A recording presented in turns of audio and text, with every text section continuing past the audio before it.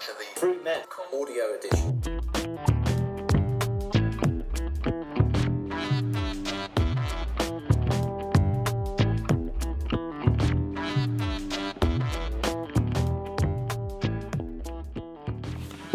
Hello and welcome to the FPJ podcast. My name is Martyn Fisher and I am the news and online editor at Fresh Produce Journal. I bring you this podcast today in tandem with the latest edition of the magazine, which is the FPJ Big 50 Companies 2016, of which I have been the editor. This is the fourth entry in our FPJ Big 50 series and the second edition of the companies ones in particular.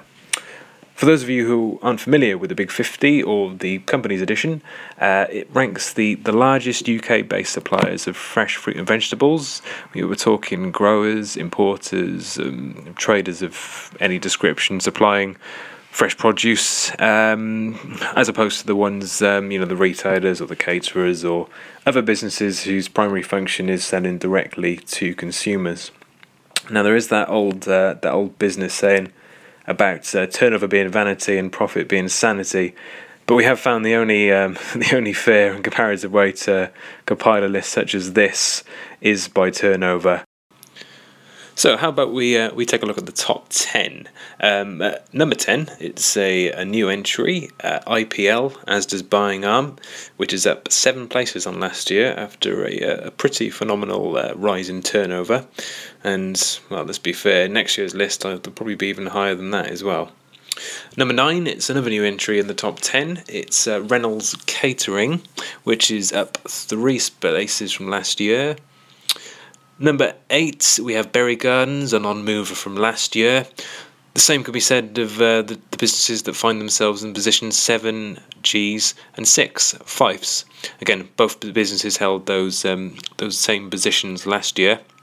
Fifes has suffered a slight decrease in turnover, while G's has posted a very marginal increase in turnover. But again, neither movements are significant enough to move their positions in the Big 50 this year. Moving into the top 5, Fresca Group, number 5. Last year's runners-up has managed to fall 3 places this year. Number 4, AG Thames, up 1 place on last year. Again, another business that has moved up a spot in the list is Munoz Group, taking the bronze medal this year. Get into the top 2, they'll probably be disappointed by this, as I know they were very, very determined to top the list this year. But number 2, up 1 spot from last year, is Popar, which means that holding on to its top spot from last year is Total Produce, with a turnover that is around 11 million more than Popar for the most recent financial year that accounts are available.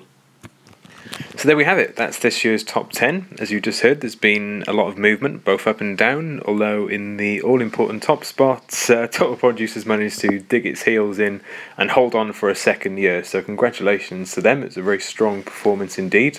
We'll hear a bit more about how Total Produce held on in just a bit. But that movement I described in the top 10 is something that appears across the entire list, really. We've had some really big movers, some really big fallers, and other companies that have just moved a spot here and there or crept into a significant or more significant part of the list. We've also had one business that's managed to fall more than 10 places and actually exit the list, and it's not the only company to exit the list from last year either. Of course, this then in turn means that we've got some new entries in the list, which is always good, some fresh bloods, and happily for Fresca, although they might have dropped down 3 spots in the top 5, they have got 3 of their JVs in the list, some of whom have performed very well indeed, and I'm pretty certain they'll be in this list now for a long time to come. As ever, it's been a tough year for those operating in the fresh produce industry. Suppliers have had to contend with pressure in the UK retail market. Obviously, the discounters have continued to grow their market share, and that's led to some of the more established retailers adopting different strategies, which usually means a race to the bottom on price. And that deflation has hit sales, hit prices, and hit suppliers really, and they've really had to work. They really had to fight to protect their margins over the last year. To discuss this in more detail, I spoke with my colleagues at Fresh Produce Journal, Michael Barker, who is editor of the magazine, and Nina Pullman, who is features editor. Nina and Michael helped me put together this special edition of the magazine, and are well placed to discuss some of the market trends and also to pick out some of the businesses who characterise or exemplify what's gone on in the industry over the last year and a bit.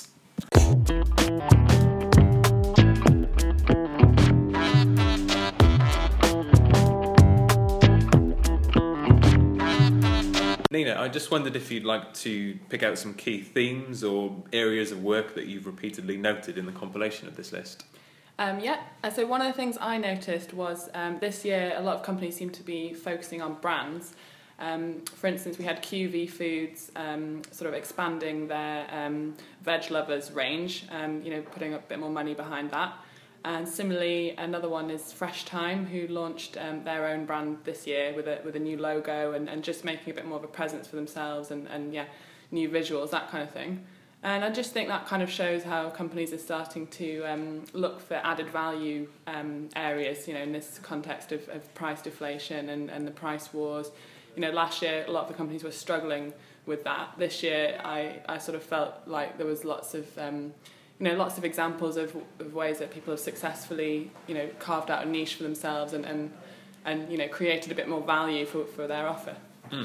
What about yourself, Michael? Well, there's no doubt about it. The key overriding factor affecting results this year is deflation, as you've touched on. I mean, we're noticing really substantial declines in turnover for a number of companies, purely down to the price war. It's mentioned in virtually every write-up, particularly in those companies that supply raw products, core fruit and veg lines without necessarily the added value products where maybe you get a little bit more protection. The potato companies in particular, we've seen real pressure on their turnovers. It's not always coming at the expense of profit though, which is the interesting thing, because although their turnovers are falling, levels of profitability are remaining good.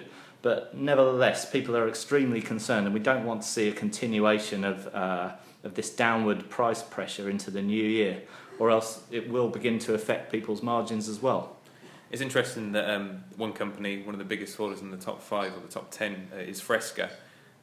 They've been hit by deflation fairly heavily, but at the same time they've said that volumes have pretty much remained stable, or in fact have grown, and they've grown with many of their customers as well, which is a strong sign going forward. It's those strong relationships that you can build on in future and start to push the business back up again. Yeah, absolutely. It has affected them massively, and you can pick out a couple of others where there's a substantial fall in turnover as a result of deflation. Branston is one that springs to mind. Obviously, a big operator in the potato sector. Their turnover's down from 130 million to 100 in their most latest posted accounts. However, it's been a great year for them. I mean, they've increased their business with Tesco. Profitability is good, but it just shows the pressure that the declining shelf prices and the fact that the major malts are so determined to compete with the discounters on price and the impact that that's having on people's bottom line. We touched upon Branston and Fresca. Are there any other businesses, perhaps Nina, you'd like to pick out from the list? I thought it was interesting, actually. One of the other big ones, AG Thames, the way that it's sort of shown in its different subsidiary companies how it's sort of dealt with the price wars differently. I mean, some of its more established companies like Chingford Fruit, the turnover slipped, and then its younger businesses across the soft fruit sector. Altogether, I think their soft fruit businesses saw a sales rise of 26%, so that's their younger businesses that are doing quite well, and overall, AG Thames obviously went up by one place, so quite varied performances across all their different companies. And the other one I thought was interesting was Albert Bartlett's continued investment in frozen. Obviously we primarily talk about the fresh side of things, but this company's made a lot of investment in frozen this year, and that seems to be continuing. They've got a huge marketing budget for their new frozen products, new frozen factory, so that'd be an interesting one to watch for next year as well, I think. Yeah, absolutely. And Floret, I suppose, is the other company with a big marketing budget.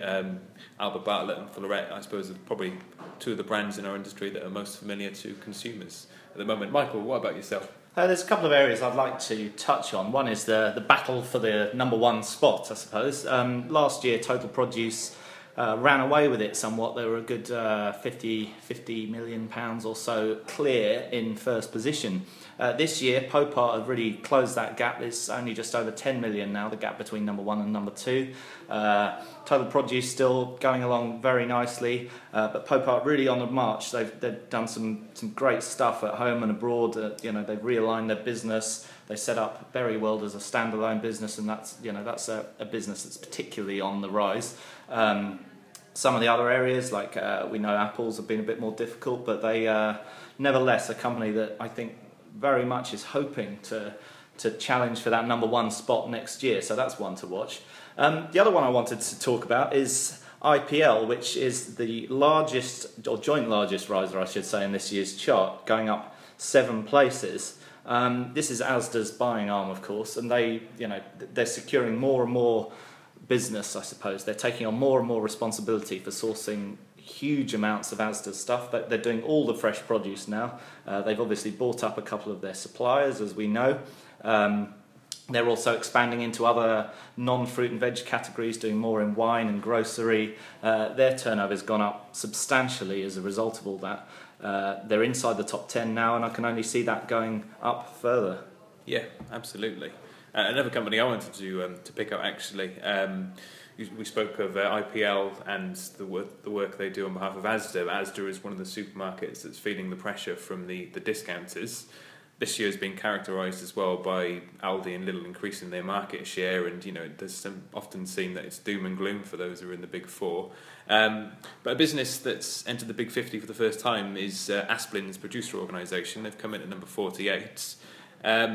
I noticed that one of the big things that pushed their turnover into the top 50 boundaries this year was a deal with one of the up-and-coming discounters.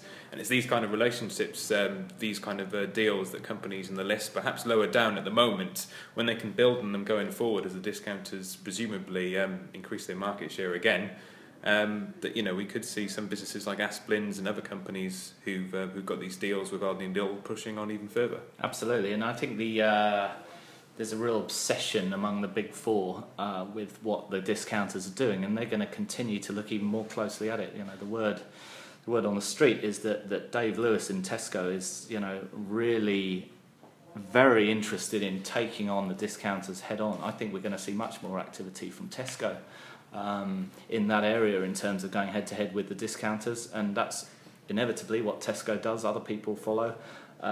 We can expect all of the Big Four to try to compete even more tightly with the discounters in the new year, and as they carry on increasing their share, that's going to keep on having that impact all the way down the supply chain. Absolutely. Yeah, it promises to be as interesting as ever. You can keep up with all the news on FPJ online and in print next year. On behalf of myself, Nina and Michael, I'd like to wish all our readers a Happy New Year and Merry Christmas. Thank you for listening. We'll see you again in the new year.